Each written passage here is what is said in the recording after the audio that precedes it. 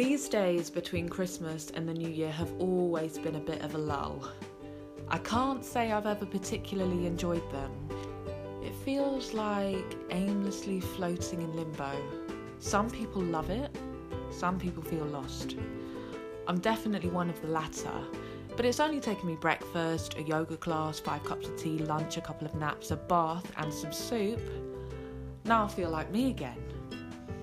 But I wanted to do a more lengthy and substantial podcast for you guys exploring a solid topic, and my friend sent me a voice message suggesting excuses for behaviour.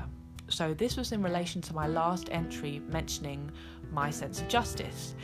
But there's so many things to unpack there that I'd actually like to discuss this personally with her before delving in. So we do have that coming up in the new year. Maybe it will inspire you to clear up your social clutter and decide who's fit for 2021 and who doesn't quite make the cuts. I'm joking. It doesn't need to be so intensely cut and dry. But anyway, I hope you've all had a good rest over the Christmas period. It's good to be back.